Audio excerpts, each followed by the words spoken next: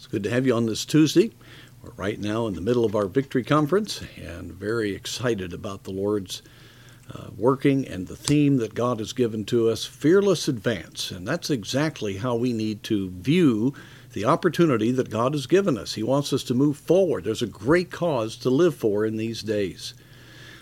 Psalm 37 is such an encouragement. The entire theme of the psalm about how God, if we delight in Him and commit our way to Him, He will bring to pass the things that are important, and He will give us the desires of our heart.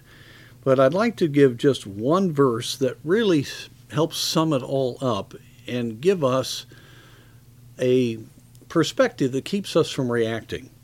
And that's verse 34. Wait on the Lord. That means trust Him, rest in Him, and keep His way, and He shall exalt thee to inherit the land, speaking of Israel.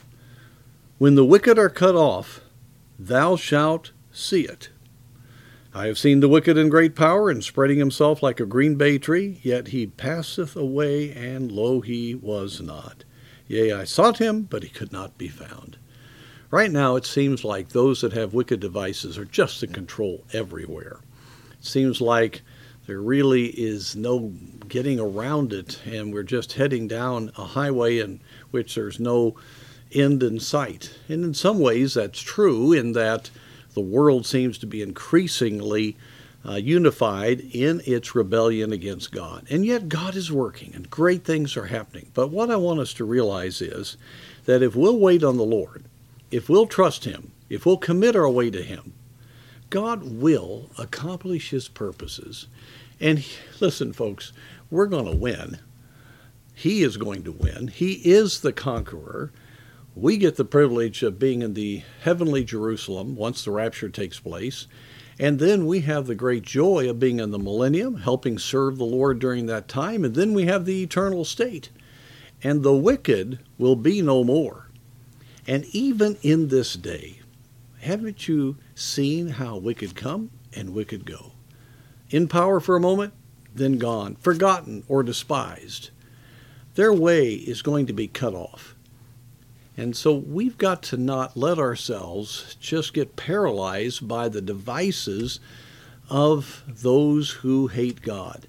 We need to realize that, yes, Satan's behind that, but even wicked men cannot coordinate themselves.